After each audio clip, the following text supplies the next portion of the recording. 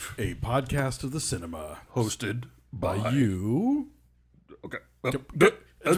How's by you? Good and you? Alonzo Duralde, that's you. You're the co-host. Yes. Dave White, that's me. I'm the other co-host. Correct. We're film critics. Yes. We're married. Yes. We both write for The Wrap. Yes. You do a million other podcasts that are not this one. Pretty much. And we're here to tell you about the current cinema. Yes. The current films that you can watch. Is it suddenly raining outside? Is that why? That's what I'm hearing. Is that why the apartment became so immediately dark all of a sudden? Yeah. Why else do you think it got dark at 2:30? So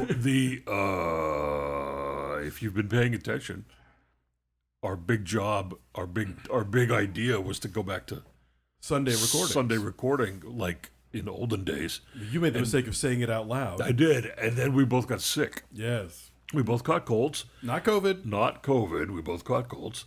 And we're on the way out the door with them, I would say. Yeah, there's a mend going on. You're a little bit better off right now than I am. I'm still very coughing and, slugging down hot liquids all day. I'm sorry, is it hailing outside too? What's the noise that I'm hearing? It's water hitting things. I know it's unusual around here. Okay. I'm in that period where I'm no longer taking the cold medicine, but I'm realizing how hungover I am from having been taking the cold medicine. Yeah. That's that's such a good thing. No, I hate it. You don't like it. I'm in another world sitting at my desk, I'm exhausted, and then lying down for a nap, I'm wired. There's just enough NyQuil left in that bottle for one more night. All right. I'm going for it. So you know what? Don't even use a spoon. Just chug it. No, I need to make sure that I've measured it properly because I've had that problem before. Fine. Where I just thought, I know how much is enough. I'll just eyeball it. And then I was throwing up everywhere. Oh, that I remember. Remember that? Yes, please don't chug it. Yeah. So, I was only dumb once. Then I got scared straight.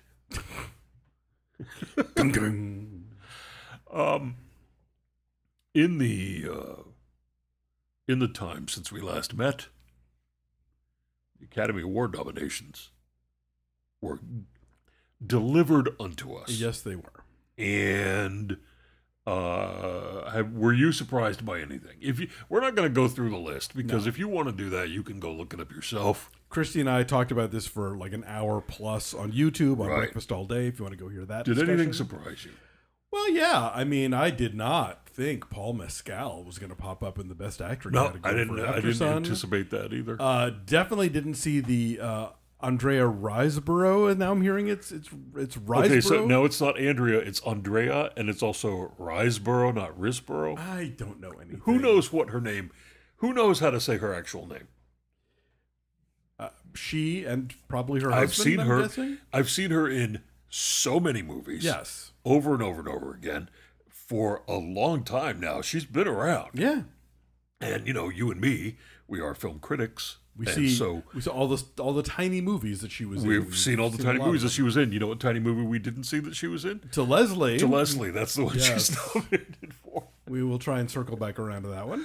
Are they re-releasing it to theaters? It is. They are actually. Oh, are they? And it's streaming. It's already streaming? Yes. All right, cool. We'll get to it. But so that did not see that one coming, and that's apparently caused a bit of a kerfuffle over, Why? Well, apparently... I haven't really been paying attention. The Academy has rules about, campaigning. And obviously, everybody campaigns, and everybody hosts screenings, and everybody blah, blah, blah, blah. But you can write a letter to God and put it in Variety. You can certainly do that. And that is okay? Well, it's okay. You'll be laughed out of town. But, all right. Okay. Nonetheless, what happened here was that the director of the film is married to actress Mary McCormick, who apparently has a very extensive Rolodex of people that she reached out to. She's been around a long time, yes. And she knows everybody. Exactly. So she got all these celebs to tweet about the film and screen the film and talk about it. And that's within the rules. Yes. Well, that is within the rules. However, right. A lot of those tweets have been using a lot of the same verbiage, but that is also not against the rules. Right. The thing that is against the rules is they found something that's against the rules. Is. Okay, what? And none of it is the fault of the actress whose name we can't say. Right. What people are forbidden from doing is bad mouthing the competition while touting person they're touting. Who bad-mouthed whom? Enter Frances Fisher. Frances Fisher bad-mouthed. She didn't badmouth exactly, but in one she did an Instagram tweet, an Instagram post about to Leslie. Get it right, Grandpa. And basically said, well, according to Pete Hammond, only 218 members of the actors branch have to list her as number one to get her a nomination. Okay. This is how math-driven this whole thing has become. All right. At least when did Pete Hammond say this? Heck if I know. I don't read him. Anyway, and so she basically, what Frances Fisher did was then say, it seems like Kate meaning Kate Blanchett, Michelle meaning Michelle Yeoh, Viola meaning Viola Davis, and Danielle meaning Danielle Deadwyler are all pretty much locked in. How would she know that? Well, she didn't, because as we found out, but that's not talking. That's not bad mouthing anybody. But it was. You still brought up the competition in terms of vote for X, not for Y. That's what is forbidden in the Academy. Oh, I see. You can say vote for X all you want. You can say, all right, you can't. So what she is sort of obliquely saying is you don't need to vote for those other women because they're good. Yeah. Oh. And turns out pretty sneaky. They weren't She good. had no idea. They weren't good. Viola Davis and Danielle Deadwyler were both not nominated. That is correct. Year. Yeah. Which of course brings up it brings up a version of the hashtag Oscar so white conversation, because this year was really good for Asian American representation and Asian representation with Michelle Yeoh and Ke Huy Quan and Stephanie Hsu. Yes. Stephanie Hsu, by the way, first queer performer nominated for playing a queer character since Ian McKellen in Gods and Monsters. Oh. That's how long it's been. Oh. Plenty of queer characters nominated since then, always played by including one this year, Brendan Fraser. Yes, but and I don't know who. Oh, and of course Lydia Tarr, who Lydia Tarr, yes, plays Lydia Tarr. Exactly. So, but lots of straight people taking on these roles. That joke in Bros still holds true. What it does. Yeah, it does. Did you have any thoughts about the nomination? I know you care even less than I do about this. I say this every year, and it still holds true. I care about spectacle. I care about outfits. I care about bad behavior. I care about what I'm going to eat while I watch the show. Where I will be watching the show. Yes. I always watch the show. I sit down on that couch at 3 p.m. for the red carpet. Right. I'm already in my pajamas. The food is by my side. I will not be eating on our new couch. Of course, no, I knew that was not happening. In the past, I've eaten entire bowls of pasta on the couch. Have. That is no longer what's happening. Because we have a new couch. Yes. And when is it happening? March whatever? 12th, I believe. March 12th? Do you at least think about, well, isn't it great that a bunch of people who maybe weren't going to see After Sun are now gonna? I am happy that more people will now see After Sun. Yeah. Because I think it's a beautiful film. And I am happy that he's nominated. Yeah, that's how I feel about Women Talking getting into Best Picture and Best Adapted Screenplay. Because that was on my top 10 list last year. It's just now opening wide. And apparently it's the only movie sort of benefiting from like a big post-nomination bump. And it's doing it the way that movies used to regularly do it all the time, which is like that you would have like your little platform release, but then you would really go big for that Friday after the nominations. This year, so much stuff is already on streaming, or it's like Avatar, where it was just going to keep making money anyway. But Women Talking is the one that's sort of following the traditional model of like getting a nice boost from the nominations, and so I'm happy for that because I do want more people to see that movie. My favorite nomination is Diane Warren. Oh. Now, my question about that is this. Does this movie actually exist? Fewer people saw that film than saw To Leslie.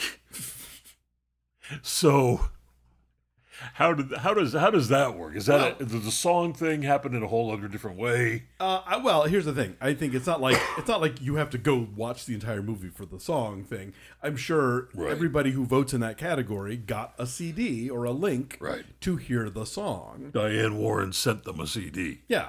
In a muffin basket.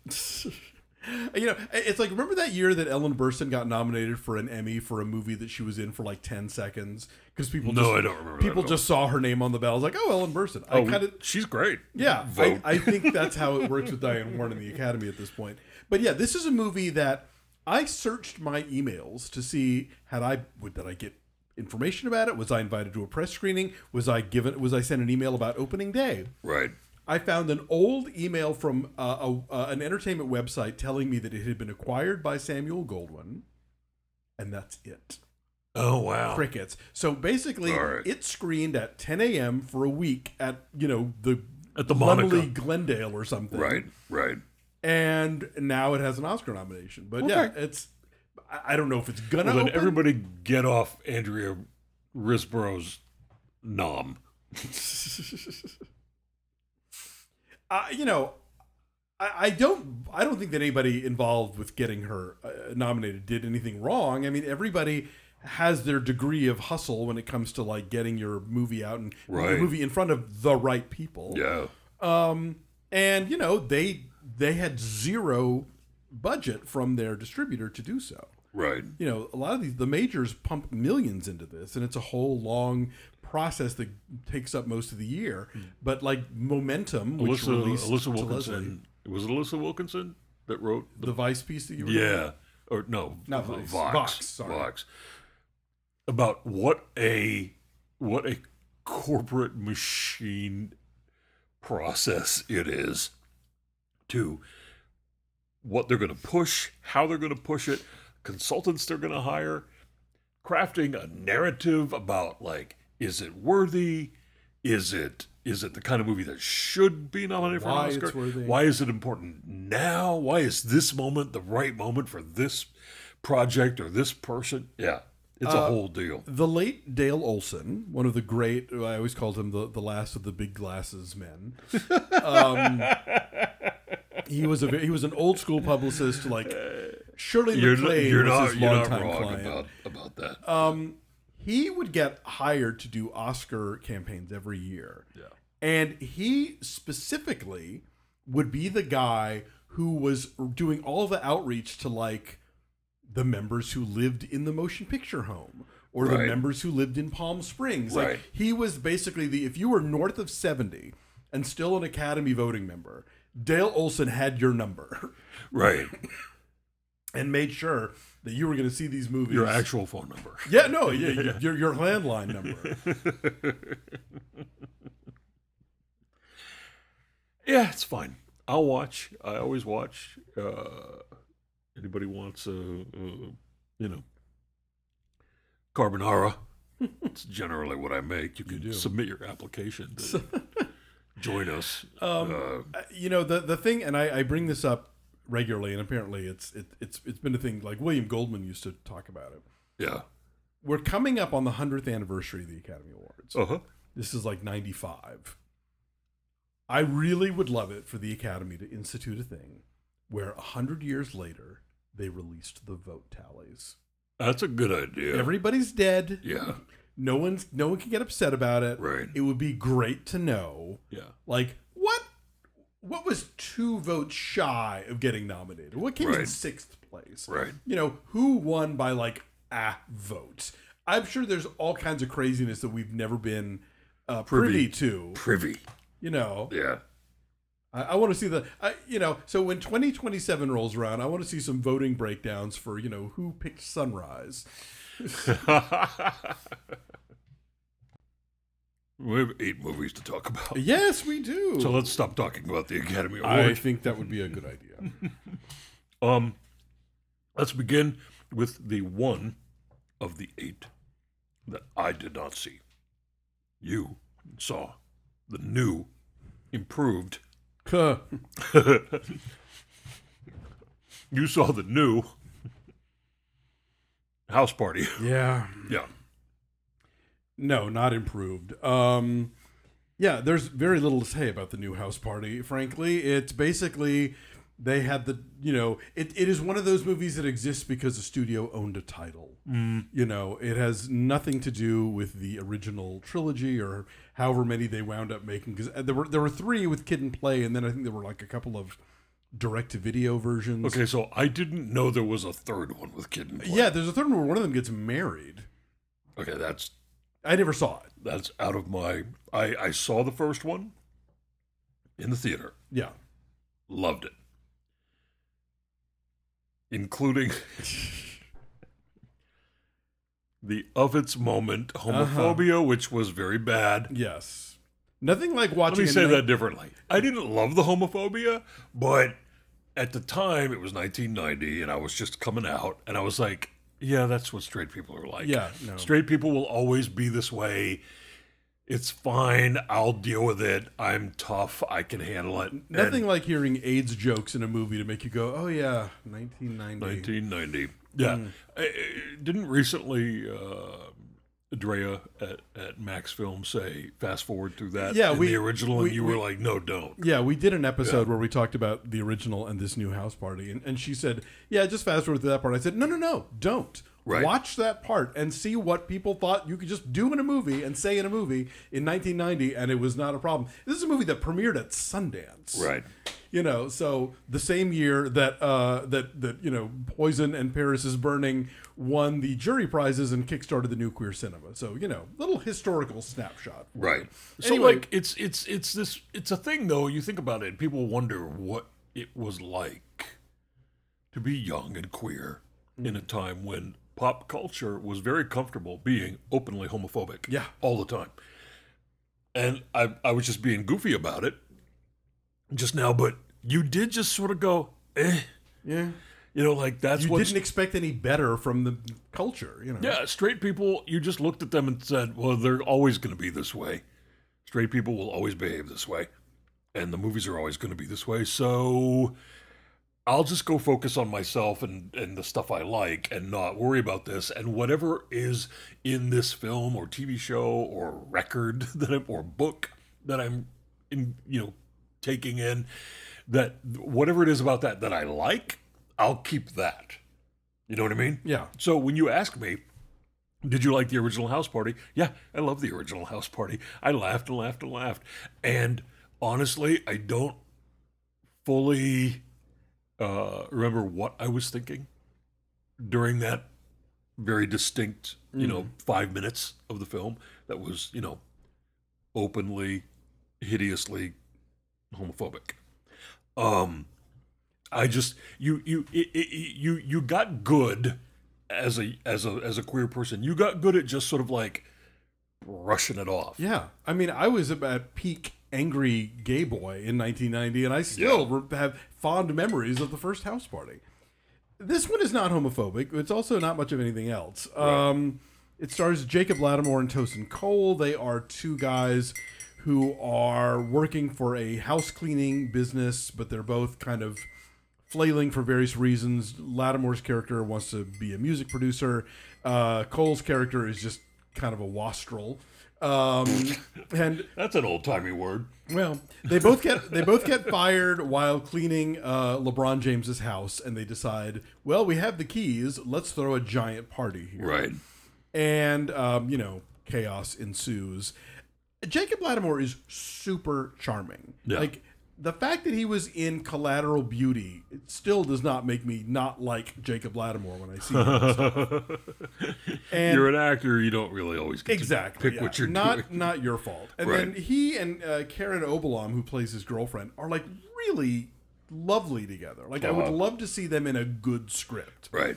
The big problem here is that, and this is not the actor's fault, but the sidekick, Tosin Cole, as the kind of troublemaker, those characters have to be really likable. Like, you have to understand, like, if you have two heroes, and one is the super nice guy who's trying to do the right thing, and the other one is like the devil on his shoulder with the big ideas, you have to understand why the good guy keeps the the ne'er do well in his life. Yes. But he just comes off as such a jerk. You're like, oh my god, all you're doing is dragging this other poor guy down. Right.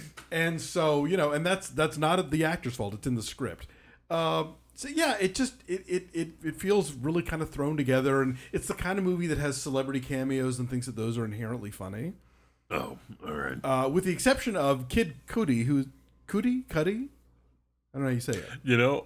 I've never met him, so I don't know how to say his name in person. Well, I'm sure he. I read his name. I'm sure he and Andrea Riseborough are like super close. Anyway, he's very funny and just playing this very weird version of himself. Right. And there is. So he's playing himself. I guess. Okay. And there's like a 5-minute sequence that involves the Illuminati that is hilarious, and you wish the whole movie were that gonzo, but it's not. It just, you spend the rest of the movie like wishing it would go back to that level of nuttiness, but so the idea that somehow Warner Brothers decided this deserved a theatrical release while Batgirl is, buried in a safe somewhere is just like really depressing. Okay.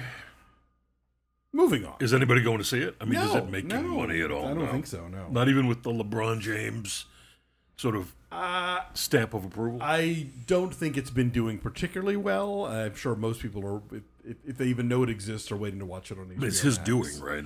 He's like an executive producer. Yeah, and he's in it. Yeah. Yeah. And it's like, you were so great in, what's the Amy Schumer, Trainwreck. Yeah.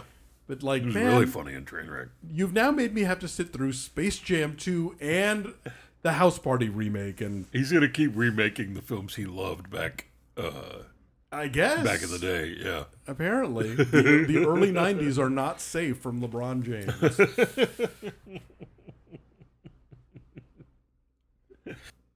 Coming soon, LeBron James is the Englishman who went up a hill but came down a mountain. I would watch that.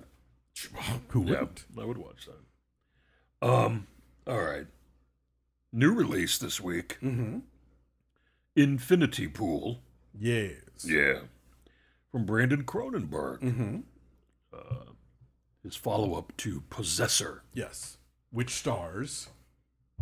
Andrew Riseborough. So, okay. This one has everybody's favorite psychopath, Mia Goth. Yes. And I'll get to her in a sec because Indeed. she's the reason to go see this. Yeah. I think. If any, yes, it's her. And Alexander Skarsgård. Yes. It's about a husband and wife, played by Skarsgård and Cleopatra Coleman. Mm-hmm. They go to a resort in a fictional place. It's sort of like a developing nation. And you don't ever really get a good handle on what this place is. It is described by the other characters as, lawless. Yeah. And, you have to stay in the compound of the resort or you'll be murdered by the citizens of this country. Like, it's that. The resort has fences and razor wire on Yeah. top of the fences. But then you find out once this couple leaves the compound and breaks the rule, you learn that this country does have laws, but that they, as I said on last week's KCRW bit, they exist within the realm of science fiction. Yes. We're going to try not to spoil this film as best we can, although it's a little difficult to talk about it without giving you a hint as to what is coming. So I will do my best. There is a tragic accident that it occurs. It is a tragic accident that takes place when the couple is outside the compound. And this sets into motion a series of consequences. And as it sets those consequences into motion, Skarsgård becomes, further and further apart from his wife and more under the command, really, of another tourist who is Mia Goth. Now, many violent things take place, lots of murders. lots of drugs, lots of orgies. And those are not simply pit stops in the plot, they are the plot. Pretty much. The film becomes this sort of trippy, psychedelic hallucination of death and rebirth and, sex that is almost unclassifiable because the camera doesn't always give you a chance to see what's really happening. It dives deeply into the Cronenberg, the Elder's fascination with body horror and weird penetrations and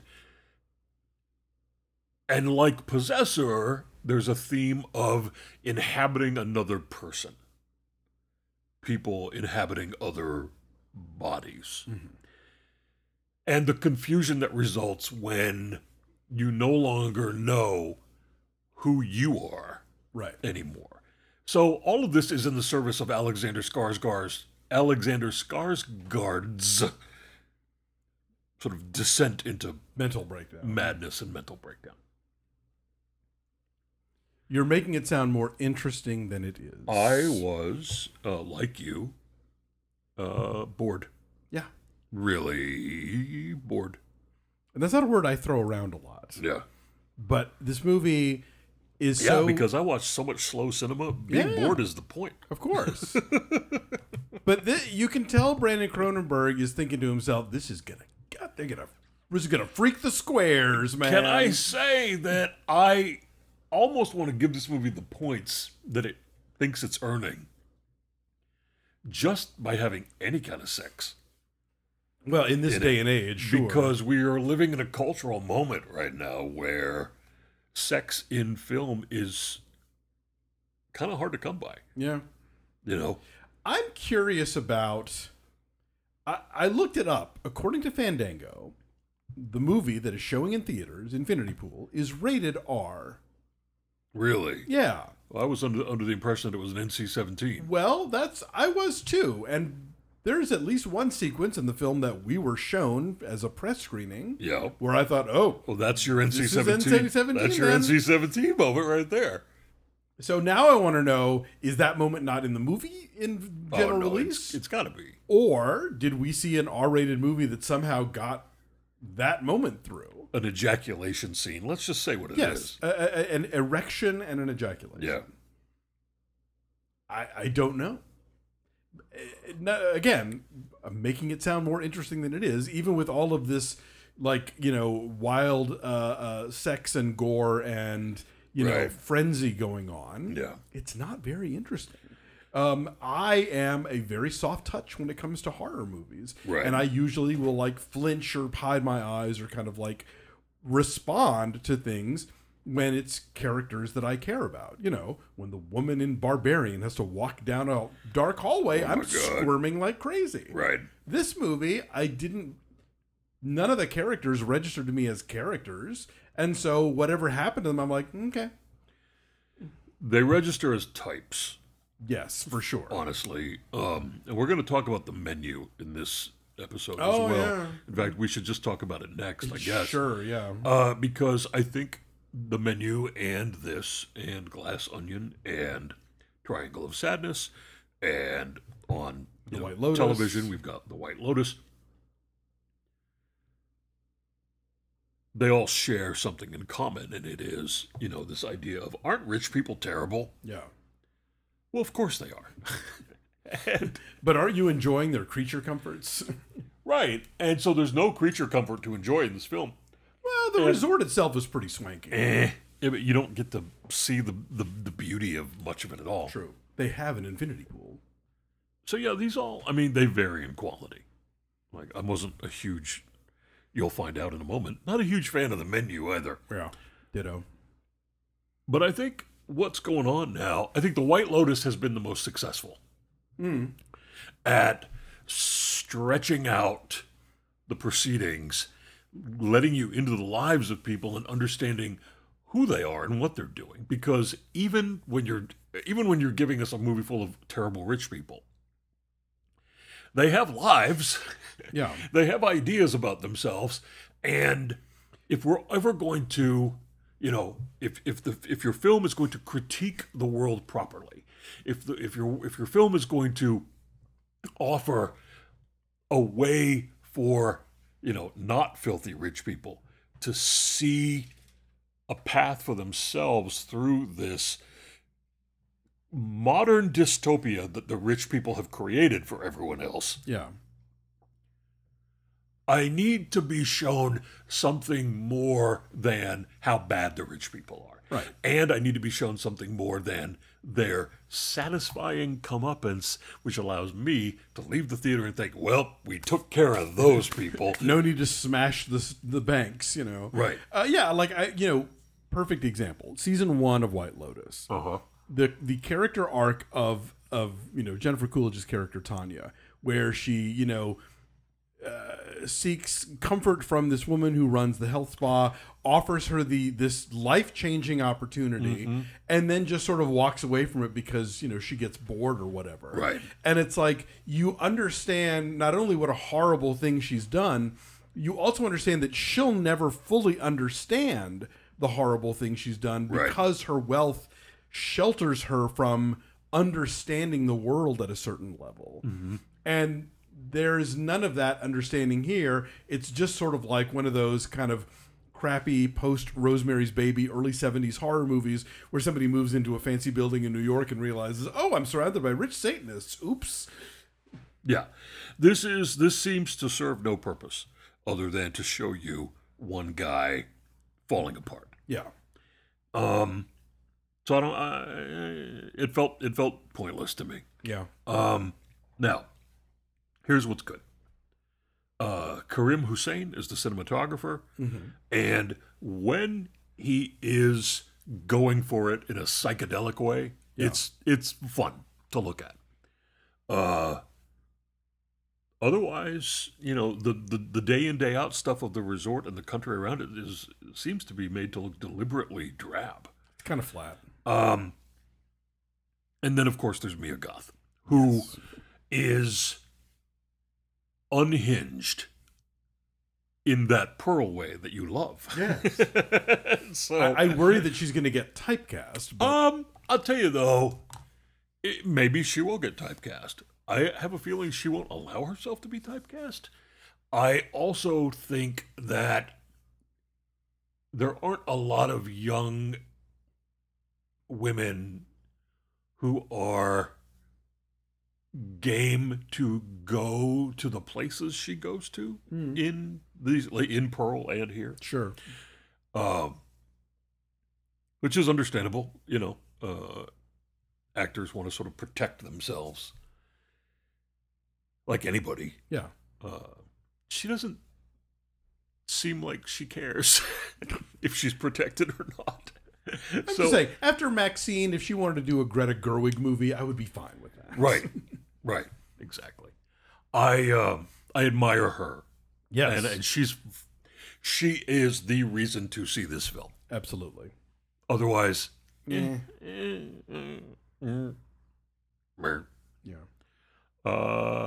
The menu. Y'all, rich people are terrible. Rich people are terrible, you guys. And the ones who like food, they're the worst. I had to learn what a Paco Jet was after watching this. I had no idea what that was. Either. And I co-host a podcast about food. I didn't know what a Paco Jet was, but Nicholas Holt's character has one. Yep. He and Anya Taylor-Joy are a couple who go to an extremely fancy restaurant where the meal costs $1,200 a head. Ray Fiennes is the chef. Who are some of the other people there? Judith Light. Judith Light is one Judith of the Light, diners. who doesn't get enough to do. Not nearly. At all. You want her to be there doing something cool. Janet McTeer, John Leguizamo. Yeah. A lot of, that guys. Yeah. You learn very quickly that the whole night has been, I guess, arranged and rigged by the chef himself, who is, can we say what he's planning to do? Let's not. Okay. Well, it's not good. Yeah. It's bad. The people at the restaurant are trapped in a no-win situation. Yes. Not just culinarily, is that a word? Yes. But existentially as well. So, some of them fight back, some of them don't, some of them give into it.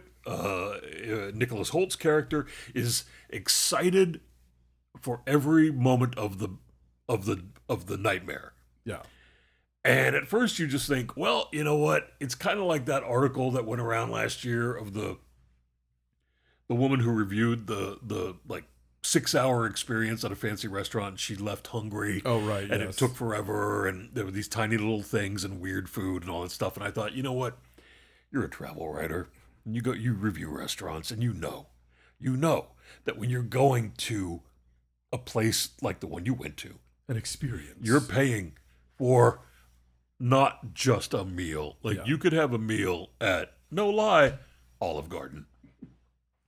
And you wouldn't be miserable when you left. I mean, you wouldn't be necessarily happy, but you wouldn't be miserable. Yeah. But you went to a place that costs probably upwards of $700-800 to eat, and you are you're paying for something other than a full belly. Yeah. Meat and 2 veg. So while I'm watching this movie, I'm thinking, I kind of get it. Like, Nicholas Hoult is like, I don't care that they're having us eat like air or whatever, a gel. Yeah. I'm here for this wild experience. Well, he is clearly a fanboy of The chef himself. the chef himself, but Yeah. of the larger sort of like the new wave of post-molecular gastronomy Right. kind of food nerdiness. Yeah, I think he said something. I think there's a line in the film where he says, "I've seen every Chef's Table 2 or 3 times." No, I've seen his chef's table. Oh, okay, all right. And Chef's Table is a show on Netflix Yes. where each episode focuses on a chef somewhere in the world, Yeah. and how they do what they do, why they do what they do, what their food is like, what their philosophy is of being a chef, and whether they are in a place that costs $1,000 or a place that is a pizza place in Arizona, like that guy whose name I'm blanking on right now, but he just opened up a pizza place in Los Angeles as well. Christina Tosi making desserts. Right. It's all kinds of people. And so that is, I get that. Food is fun. Restaurants are fun. I don't go to very many of them because, I cook at home, but that's not the point of the movie at all. The point of the movie is, aren't rich people terrible? And the thing And is, shouldn't they be punished? Well, right. And your answer, of course, is yes, let's. and the problem is, as satisfying as that comeuppance is, they don't even script it in a way that everybody there deserves it. That's one of the problems with Yeah. this in a structural way, I think, is that you've got a lot of innocent bystanders. Yeah, there's way too much collateral damage in this movie to work as like a morality play. Right. It becomes another installment of the Saw franchise in a very real way, because you've got people whose job it is in the movie simply to die for, Transgressions. minor transgressions, Yeah. or some of them are major transgressions, but some of them are like, oh, you're just in the wrong place at the wrong time. Yeah. Sorry. Oops. Yeah. Did we spoil it by saying people are going to die? People are going to die. Yeah. Yeah. That we can say. That was in the trailer that I saw 10 million times this fall. Anyway, It's not half so clever as it thinks, this movie. it's fun to look at. And our beloved Irv's Burgers is doing a tie-in with it. Yeah, because there's a moment in the film where Anya Taylor-Joy is like, just bring me a cheeseburger. And they bring her a regular cheeseburger. With And crinkle so cut fries. our wonderful neighborhood burger place, Irv's, is doing an official tie-in with the movie. Yeah. Where you go and you get a menu. Just a regular cheeseburger. Just a regular cheeseburger as seen in the menu. With crinkle cut fries. I think of this as, because I wasn't a huge fan of Triangle of Sadness.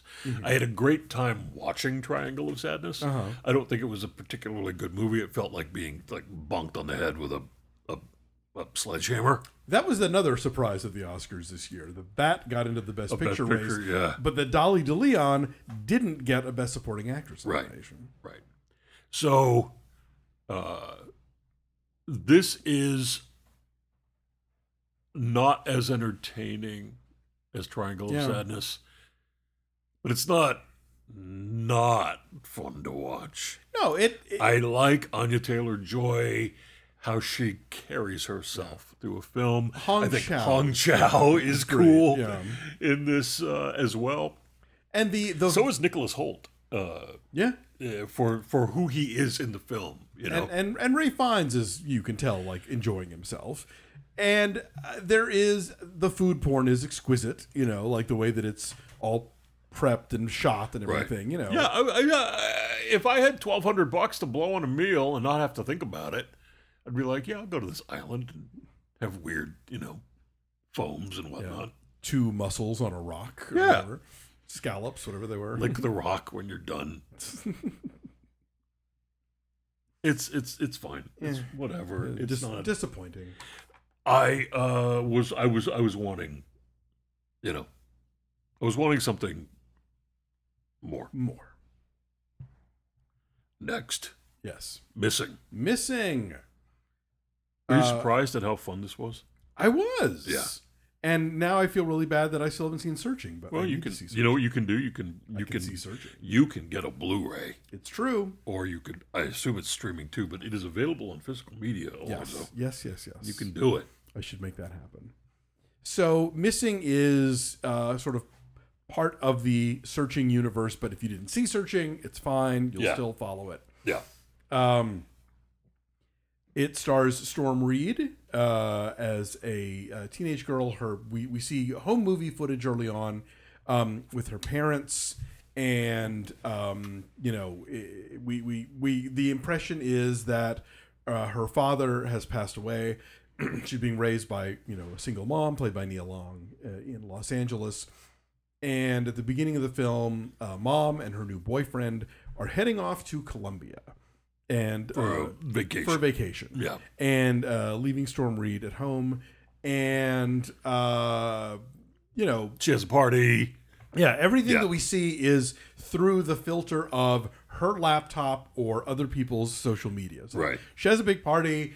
If you've seen Unfriended, you know what is going on. This is all sort of part of the same, you know, the same guys producing all of these, I think. Yeah.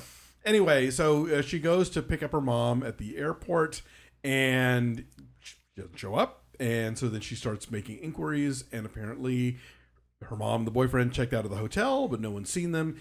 And so she uses her know-how as a digital citizen to track her down. Not merely a digital citizen. She's 17 years old. Yes. This is a film about how good kids are at the internet. Yeah, and figuring out adults' passwords.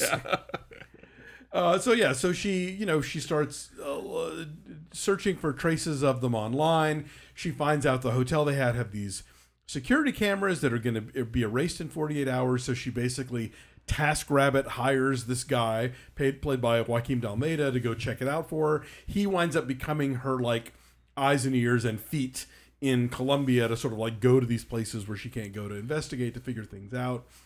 And you know, as all of this is happening, you know, the character is a fan of these sort of like Netflixy true crime reenactment shows, and she suddenly finds herself sort of enveloped in one. And the movie is constantly like throwing you these really great red herrings where you think you know where it's going to go, but then you don't. Right. Then like other people start making opinions about what obviously is happening when they don't know anything, because this is how the whole true crime podcast, you know, YouTube universe works. Yeah. And so it's this really suspenseful but also funny movie about this very smart and tech savvy, you know, teen trying to like track down her mom. It is a very conventionally plotted film. Yes. But the the action never stops. And once you think you know what is happening, something comes along to detour you. And it is a lot of information thrown at you on the screen. It's not just that people are saying a lot of things to you. You're having to There's like text message pop-ups. You're having to navigate the visual space of the screen of her laptop as a viewer because there's so much stuff going on her laptop that you're like, wait, should I be paying attention to this little thing over in the corner here because that's moving? And like, you're tired by the end of this film if you're old like me.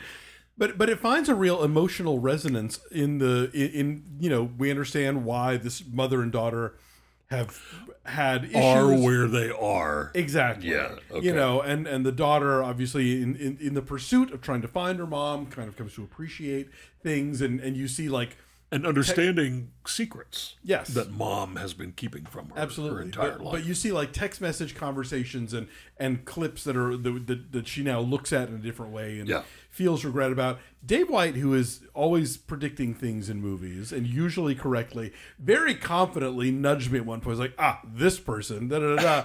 And for a moment, I pointed right at the screen and I said, "In on it." And for a moment, that person did seem in on it, and then later, maybe not.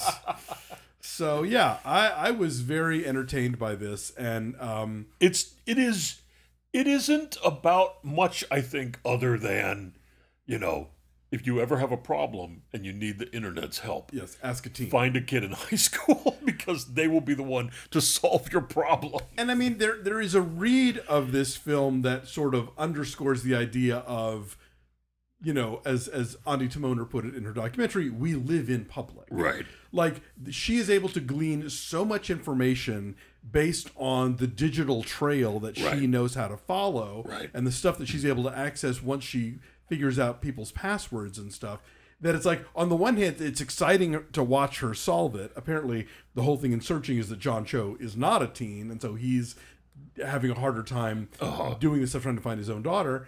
But it's also maybe a little terrifying if you think about how much she's able to accomplish with the tools that she has just sitting at her keyboard. No, I think it's definitely a positive message in the film. Sort of like it's a positive portrayal, but you could think about it. Megan is about tech wanting to murder you. Sure, yes. This is about tech in the right hands. Saving you. Yeah. Right. I mean, that is the text of the film. Yeah. But I'm just saying there is a read on it that could be like, but is this good? Should we? Are we? Do we? Listen, if I ever go missing, I will call Storm Reed. I need you to call. I need you to call. By the time I am out in the world enough again to get kidnapped. Yes. One of the twins just turned 13. Yes. So they're going to be able to figure it out. I'll get go mine up. directly to the twins. I will. And won't even call the cops. I'll just call the twins. They're about to get into high school. They're going to learn everything all at once. For sure. And Storm Reed, for doing this movie almost entirely in close-up, is terrific. It's in theaters right now. Yeah. And I think that's where you should see it because it is a film that benefits from the fact that, again, it's all on screens. Yeah. But to have it so big in your face, I think it's going to feel different if you're actually watching it on a television or on your laptop. Watching it on a laptop would be a little too participatory, I think. And you would miss too much literal data. It's not like this is we talk about cinematography. This is a film composed of screens. Yeah. But there's a reason for it to be big like that. Yeah. And the reason is you're overwhelmed with information. And that's part of the point. Yeah. That's the point. Yeah. The Man in the Basement. Yes, it's a new film from France. Just opened. Yes. Yeah. Jeremy Renier and Bernice Bejo are a married couple who live in Paris. She is Catholic, he is Jewish.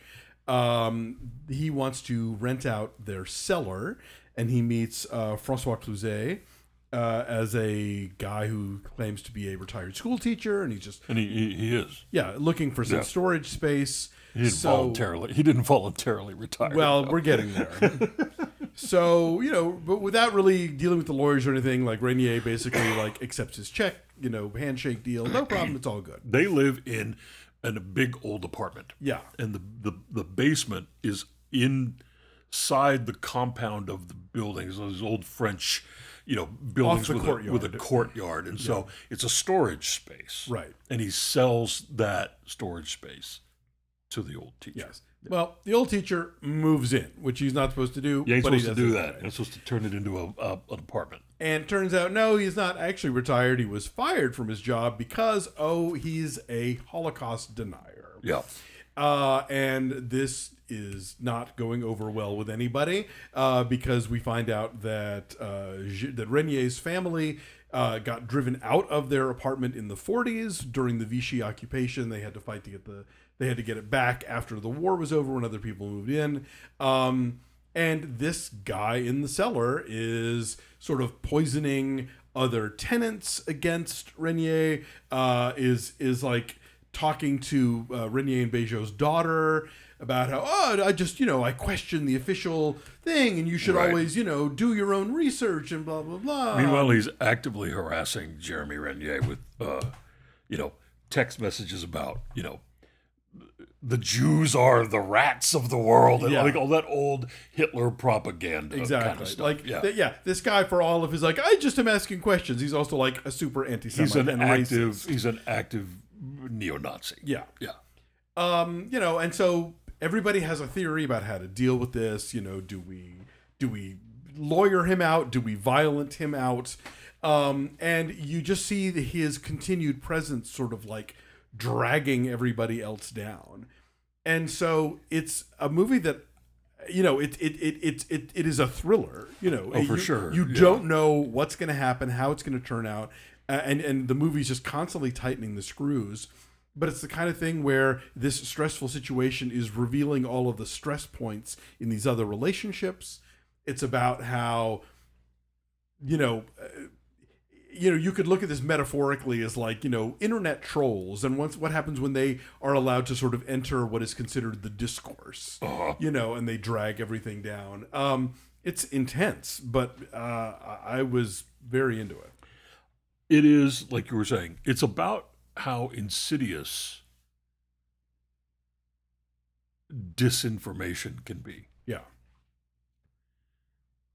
And how when it is, 100 years ago, it was spread in one way. Now it's being spread in an entirely new way. Right. Through a population of, you name a population of whatever country, of varying degrees of media literacy, people who can decipher, what's real and what's false, what's fact and what's, Propaganda. what's propaganda. And so, people who are more vulnerable to that become engaged by it. And they wind up like losing their brains over it.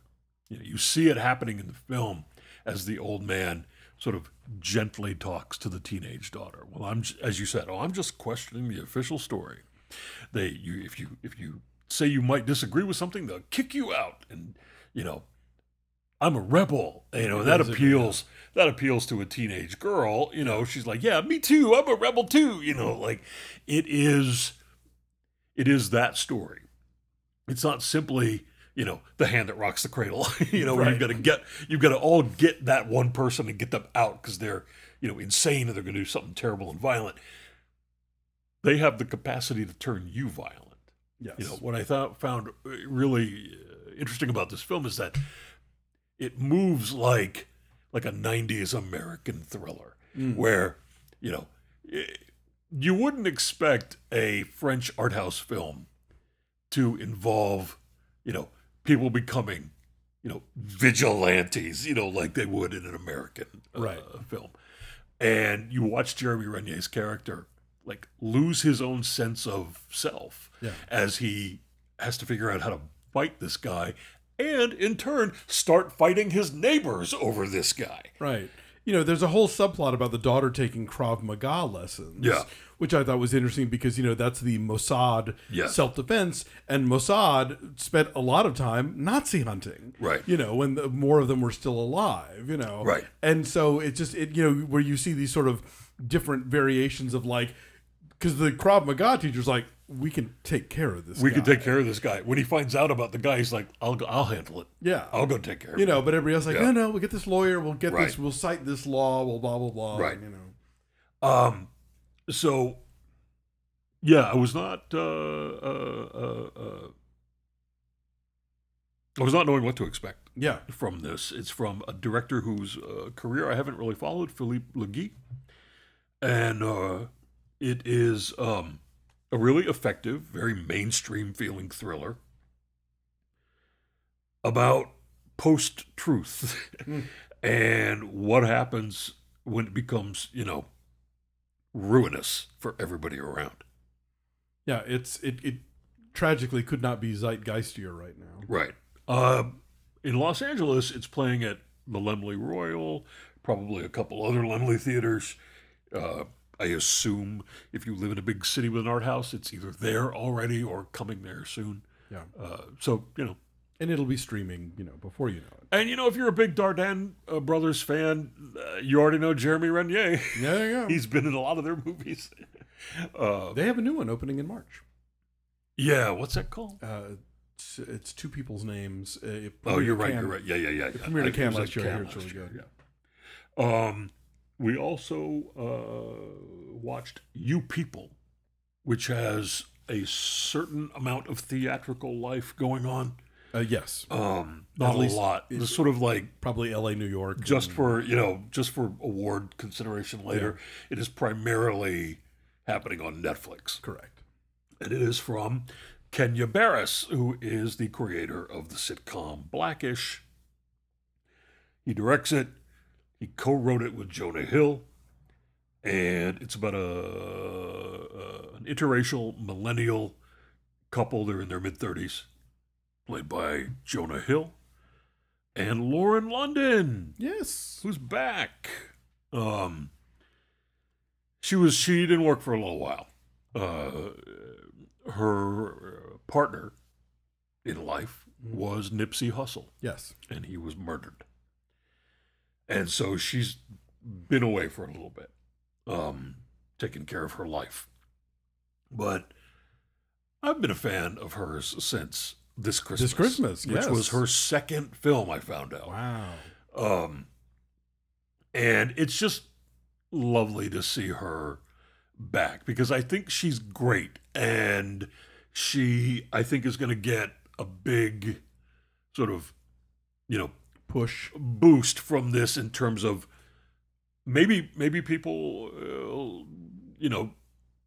encountering her for the first time if they haven't seen the stuff she's been in before. But it is about the, obviously comedic sitcom-y conflicts that the couple encounters when they decide to get married. Their parents are played by Eddie Murphy and Nia Long. And Jonah Hill's parents are played by Julia Louis-Dreyfus and David Duchovny. And, it's about racial and cultural clashes. It's also about, well, I'll tell you what else I think it's about in a minute. But here's what pretty much goes down. They meet. They're very cute together. They, decide they want to get married. He is immersed in hip-hop culture. He does a podcast with his friend played by Sam Jay. Sam Jay, who is a very funny Yes. Lesbian comic that we dig. And he goes to Eddie Murphy. And he says, I want to marry your daughter. And this is in the trailer. Yes. And Eddie Murphy says, well, you can try. Yeah. And for me, the funniest elements of this film are not even the situations that arise, because you can kind of see those being set up as the film's going on. But it is very specifically Eddie Murphy and Julia Louis-Dreyfus, who are just old pros. and they have a a a complete lock on who their characters are and what they are meant to be in this film. So she is uh, overly effusive and thrilled that she gets to engage with black people in a way that she otherwise does not, and she is offensive every time she opens her mouth. Eddie Murphy, honestly, I've never seen him colder. I've never seen him more deadpan. And every scene he's in feels like he is cutting up Jonah Hill with his eyes, and everything he does is funny. In this movie. It is not a caustic film about racism. It is a comfy film about racism. This is a movie where people learn lessons. Everybody learns things about themselves and about each other. And it is very, I mean, Kenya Barris, he comes from the world of sitcoms, and I think his job, and he knows his job here. And it is keep everybody engaged. Don't make anybody feel too badly about themselves, regardless of who they are or what they've said or what they've done or how they've treated somebody. Everybody can be forgiven. Everybody can pull each other along. Everybody can come together. And you knew that going in when you started watching this movie. So that's, There are some blistering one-liners along the way. Yes, there are. But you do know that it's going to come to a place of, the studio audience going, oh, at the end, basically, It's got that sitcom's sense of safety. Yes. No one is going to be dealt with too harshly. I said on KCRW, it doesn't skewer, it pokes. Yes. And but if you know that's what you're getting, it's quite entertaining. And it's, honestly, it's meaningful. And there's a subplot that I also think is genuinely meaningful for younger audiences. And by younger, I mean Gen X and younger. We've talked about this before. When you grow up in the United States now, and you are white, the culture around you would lead you to believe that not only is everything fine, but that you have permission to go anywhere, do anything, say anything, and consume a variety of cultures around you and think that makes you a participant and an insider. Yes, that consumption bestows upon you. And so what you see Jonah Hill's character doing the film is when he is confronted by Eddie Murphy, when he's grilled by Eddie Murphy, he doesn't have answers. And then he starts making up answers. And what he learns about himself is that he's not quite the insider that he thinks he is. And if I have a real beef with the film, it's wondering why Lauren London's character doesn't see through that, or if she does, she thinks it's cute. Maybe, I'm not sure. But that's kind of a minor quibble on my part. I think maybe it's that thing of, trying to find somebody who is as un-Eddie Murphy as possible, although I think ultimately we do all wind up, marrying one of our parents. But what are you talking about? Oh my God! What are you saying? You know exactly. What are you saying, Alonzo? Which parent did you marry? You are so what? You are so my dad in so many ways. It's crazy. You're right. That certainly one could ask the question of like why that's not an impediment to their relationship. She does question him initially. Yes. But then she sort of melts into him and is sort of like, oh, you know what? It's adorable the way you think that you are this person. Right. But he learns that he simply cannot just blithely move through any space he wants to. He has a lot to learn. Yeah. It's the kind of movie that if you see it with your parents, when it's over, they'll say, that was cute. and I don't mean that disparagingly, because I laughed a lot. I think it's quite funny. I'll even say this. As a sort of fuzzy movie about race relations, Yeah. give me this over Green Book any day. Well, yeah. I mean, yes. Because Green Book distorts the past. Yes. This movie just, provides a sitcom-y, Soft focus present. soft focus present. Exactly. Yeah. And it's on Netflix, so it's real easy to get to right now. It is. If you feel like watching it. Plane. Can I say that my garbage movie boyfriend, Gerard Butler, Mm-hmm. I call him Jerry Of course. in our more intimate moments, Mm-hmm. has executive produced, and I know he executive produced it not just because his name says executive producer on the film, but because when we went to see it, Not you and Cherry. shh, Oh, sorry. Yes, when you went to see it. a bunch of people who worked for him and his production company, they were in the audience cheering at every Credit. Yeah. Oh, And it was, God. I hate and this those was like screenings. on a Tuesday afternoon at the I say- Grove. I've had to sit through those screenings before, but they're usually like they just sat press in cast and crew. You bought a ticket and got I this. bought a ticket and got this. That's y'all. Sometimes living in Los Angeles provides you with weird experiences. It's true.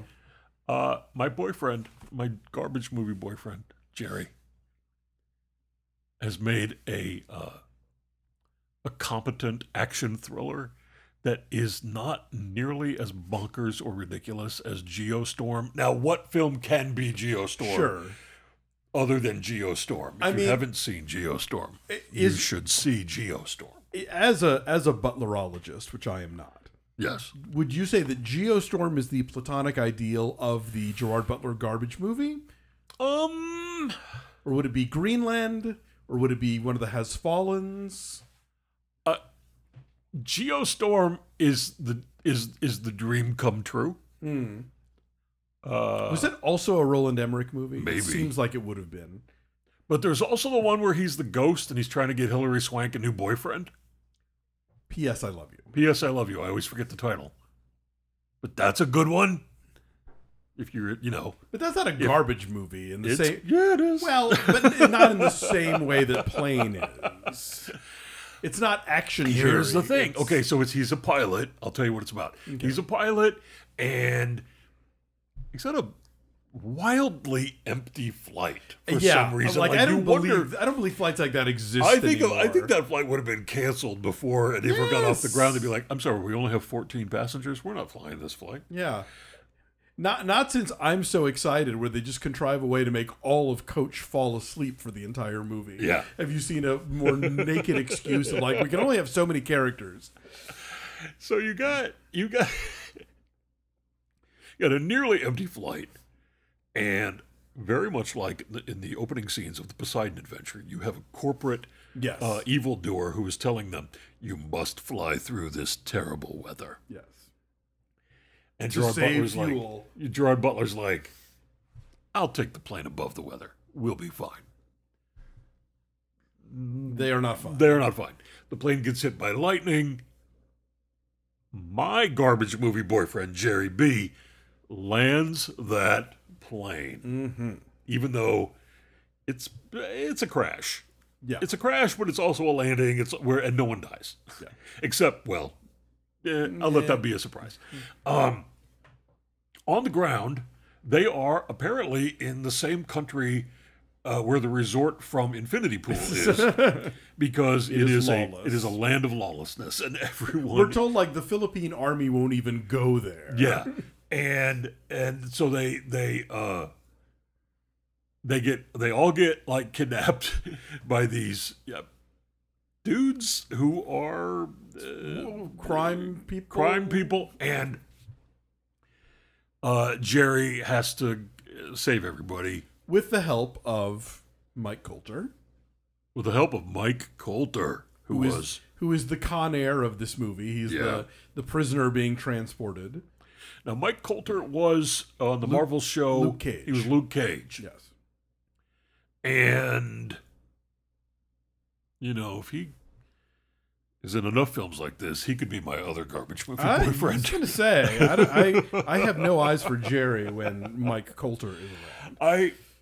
Friend and neighbor Gary Cotty attended this film with me, and he only has eyes for Mike Coulter. So that's that's your seal of approval. Yeah, I mean, right there. This is the three of us agree. You're right. This is a competently made dumb movie. It is. It's not a smart film. It's not a nonsense film like Geostorm. It's like if you took a 1978 CBS Wednesday night movie about a plane crash and then zhuzhed in enough violence to make it R-rated. Right. That's what we're dealing with here, yes. basically. And on that level, delivers. Yes, on the level of cheap entertainment. Yes. It is very cheap entertainment. This is an honest-to-gosh B movie. Right. The term B movie comes from back when they had double features and they would send out the big, mainstream release, and then there'd be the sort of cheaper, more raggedy whatever movie as the second feature, and that would be the B movie. This is a movie that exists to fill time, and it's not anybody's idea of a tent pole or whatever, but as just a crackerjack little genre movie, it does what it's supposed to do. With a name that you'll never be able to Google. Yeah. It almost seems like a joke, except there already was a movie called Airplane that was a joke. So, yeah. My joke was that the sequel would be Peanut.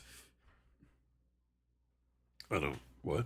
M&M's. PLAI.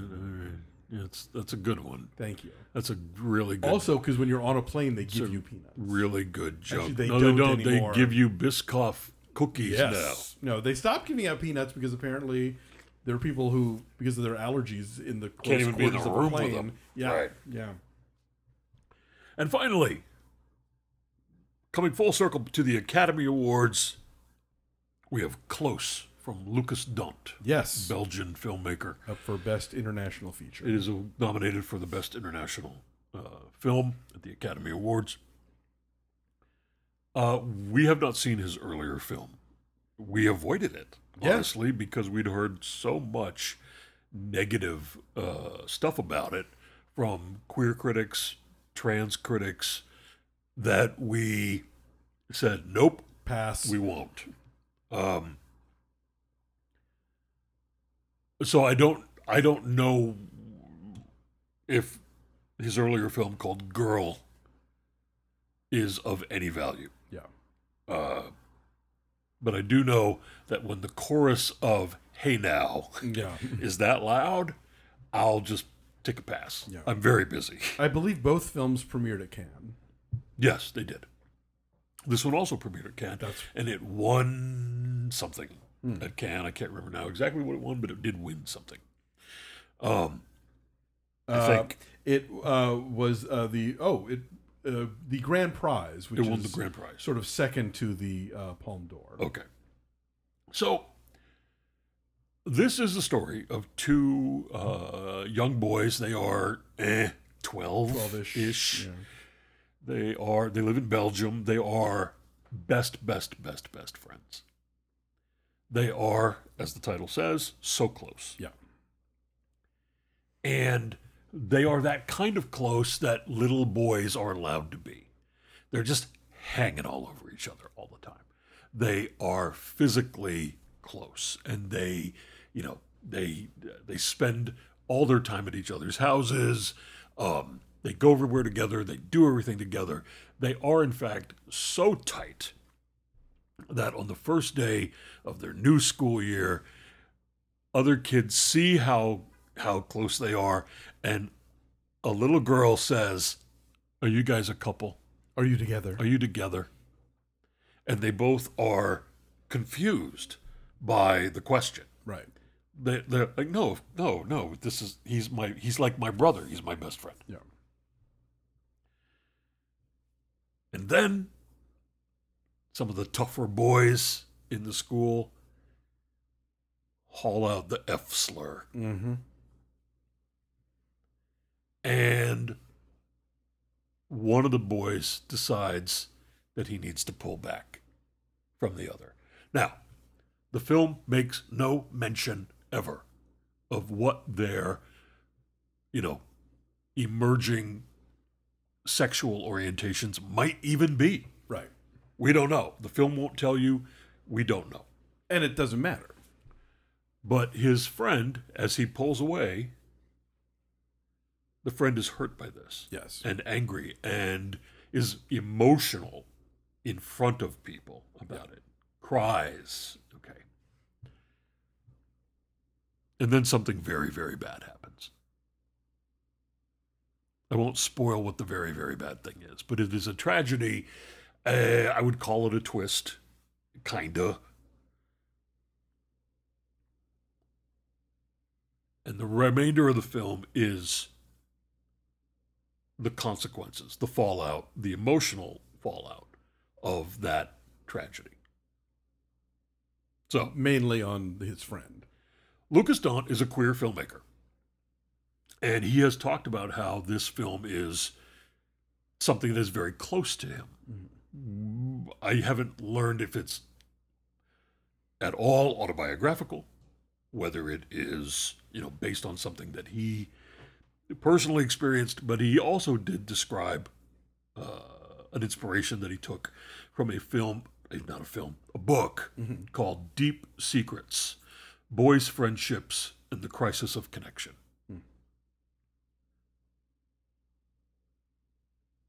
What I love about this movie is the minute, detailed understanding of how painful and difficult it is for boys to maintain intimate relationships with each other that are not sexual, that simply involve emotional vulnerability, physical closeness, the ability to touch another person, and not be called the F word, right? How, it has in the culture, and this is not just Belgium, but the United States and everywhere, we've created a world where boys don't know how to process their feelings. They don't know how to express themselves. They become teenagers who cannot do that. They become young adults who cannot do that. They become adult, middle-aged, old men who cannot do that, and who routinely recoil from anything that might suggest that they are not 100% all man. Right. And it is a tragedy that plays out every day, everywhere. And it fuels homophobia rather than bolstering anyone's sense of security or safety. Right. It makes everyone miserable. Yeah. It makes queer people miserable. It makes straight people miserable. It makes people miserable. And we've done it to ourselves. Bros is kind of about this. Yeah, absolutely about this. Every time I hear someone who talks about how they don't like the film Bros, I think there's a whole bunch of stuff in that movie about the reasons why we wind up hating ourselves and each other. Yeah. Maybe go pay attention to that stuff again, because this film takes a whole other detour into absolute tragedy and trauma to tell you a similar message. Yeah. It's a beautifully made film The cinematography is stunning. The performances are really moving and affecting. They're The exquisite. kids are great. The parents are wonderful as well. I always admire a film given just the logistics of what a shooting schedule is like that can convincingly portray all 4 seasons. Right. I don't know how they did it. I don't know how, if they like stopped and started or whatever, but like the one of the kids, his parents are more agrarian and the other kids are more like, you know, blue or white collar. But like I guess. that's the impression. I mean, they're flower farmers. Yeah, okay. exactly. That's what I was gonna say. Right. So you see like these gorgeous shots of them, like late summer running through these fields with just like Right. all the blossoms out, Yeah. and then you see everything covered in snow, and then you see the spring with everything coming back, and like it that really kind of, you know, if you're gonna do a year in someone's life and they're going to be connected to nature in that way, it is incumbent upon you to sort of show us that transformation Right. of the seasons, and this movie does that in a really beautiful way. Having said that, Yes. you and I are not just film critics who see far more movies than most folks, Yes. but we have very specifically been involved in. You have been a programmer for Outfest. Yes. You were a programmer for Outfest for years. Yes. And before that, you were a film festival programmer in Dallas. Yes. And because of that, I was along for the ride, not just, you know, on my own through the new queer cinema, but watching a lot of these movies side by side with you. Yeah. I have seen upbeat, happy queer films. I have seen devastatingly sorrowful queer films. I have seen queer films that made audiences furious. The big queer audience is furious. Queer audiences furious. The adaptation of Dennis Cooper's Frisk. Frisk, for starters. The film Beauty from the guy who directed God. the new All Quiet on the Western Oh Front. my God. That's a movie.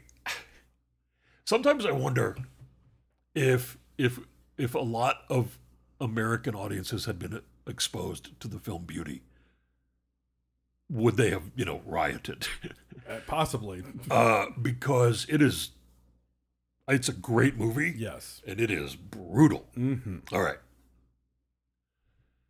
So I guess what I'm getting at here is that you and I are a little bit inured to this Yeah. to this idea of this film is too traumatic. This film takes a turn I don't want. Right? I have seen enough queer trauma on screen. I don't need any more. And none of us need it. It doesn't mean that films shouldn't exist that explore tragedy. Yes. So I'm torn between telling you that this is a really well-made film. And also, like I said on KCRW, you should know yourself before you watch it, because it is A film that traffics in queer trauma. a film that involves plenty of queer trauma. Yeah. And Yeah. we say that even though these kids don't have official sexual orientations in the film. Right. It's just a feeling It's that you have. it's an as a queer- implication and a yeah, takeaway. yeah. So, yeah, Yeah, it's it's a good movie. You might not want to watch it. yeah, it's a difficult one to sort of, you know, recommend or not recommend. I think it's very subjective. But, you know, on a craft level and on a performance level and Right. a lot of other things, I think the movie is really great. By the way, quick correction. Sorry. The Beauty guy did not do All Quiet on the Western Front. Oh, He okay. did Living, which we're also Oh, going to be talking all about right. soon. Which Living, is up for okay. Best Actor. I didn't know that he made a living. Yeah. Interesting. And it's up, and Kazuo Ishiguro is up for adapted screenplay. So, what should I say to you about Close? Yes or no? Well, if you don't mind having a film spoiled, you can go read reviews Yeah. and decide for yourself Decide for yourself. what you think you can process. And beyond that, but beyond it just being a matter of personal taste, like I'm sort of torn about how I feel about the choices that this director makes in telling Right, this story. because I know what happens in Girl, even though I haven't seen it. yeah, And that is another traumatic thing, Yes. without spoiling it. And so it makes me wonder, what kind of filmmaker is this guy planning to be? Will he move out of this phase of, traumatic, harmful things happening to queer characters? As a queer filmmaker, like, he has the opportunity to tell any kind of story he wants. Maybe he wants to tell traumatic stories. And I don't know. I also wonder, is this a generational thing? Because this guy, I looked up, he was born in 1991, which is 3 years after I came out. Right. Which means by the time he was like 20, Right. it was the 2010s. So this guy is more generation Will and Grace than like Well, AIDS. whatever happened in Belgium, that was Will and Grace. Sure, but you know what I'm saying. Yeah. Like, he was, the movies that have sort of given us a callus about this sort of thing and were way before his time. Right. And so, like, maybe he thinks that there's an open door for this sort of thing because we aren't constantly having to, like, duck our heads for movies that are going to bum us out. I don't know. We're still in a world where a lot of queer filmmaking indulges in sorrow. I suppose. And I wouldn't blame anyone who didn't want to see this. I wouldn't blame anyone who didn't want to see Girl. And I say that as someone who hasn't seen Girl. Right. And I don't really know that I have an intention of going back and watching No. Girl just so I can know. Yeah. I heard enough Yeah. from trans Critics who I trust. critics Yeah. and friends who were like, nope, not that one. Yeah. So y'all are on your own Yeah. with this movie. At your own risk. Yeah. Would you like to hear some letters I would. before we eat some dinner? Yes. Hey, it's from Dr. Steve. Oh, okay. Hey, Dr. Steve, how's it going? You all know about uptalking. Sorry, uptalking? And vocal fry. Buckle fry. But when are we going to start talking about the extended syllable? At least that's what I'm calling it. In the last year, I've noticed many actors, especially in comedic roles, can no longer just say no. Instead, they will intone no with an extra at the end. Sometimes they'll add it to another one-syllable word as well. Have you noticed this, or is it just me? For the record, I first noticed this from Nicole Byer on Grand Crew, and most recently from Madeline Klein in Glass Onion. I think it is, like so many vocal tics, a way to fill in the gap while you're thinking of the next thing you're going to say. So maybe the extended syllable is the new like. Or an Or I'm a big Yeah. Please don't count the number of times I say I really mostly have tried to break myself of like. Sometimes it still slips out when I'm like, just now. For example, when I feel stressed or trying to come up with something off the cuff. But I used to do it a lot more. I've seen, there are some old What the Flicks that are very hard to watch. Next letter. Oh. Hello, it's from Dr. Steve again. Oh, okay. To me, the biggest unsolved mysteries in the Benoit Blanc stories are those outrageous Southern accents. They are so cartoonish. I keep thinking they're a clue of some sort. Or maybe just the mystery series' biggest red herring. What do you say? Does Daniel Craig need a better dialogue coach, or is this simply part of the fun? I say it's simply part of the fun. Yeah, I think he knows exactly what he's doing. I think he watched a lot of Foghorn Leghorn cartoons and decided to go for it. And the idea that you have a Southern detective with a French name played by a British actor is just like, Right. he's everywhere and My nowhere. name is Beauregard Blibbity Bleh. Well, I mean, it's kind of the same voice he does in Logan Lucky, right? I forget. He's doing some kind of crazy corn pone in that one. So, next letter.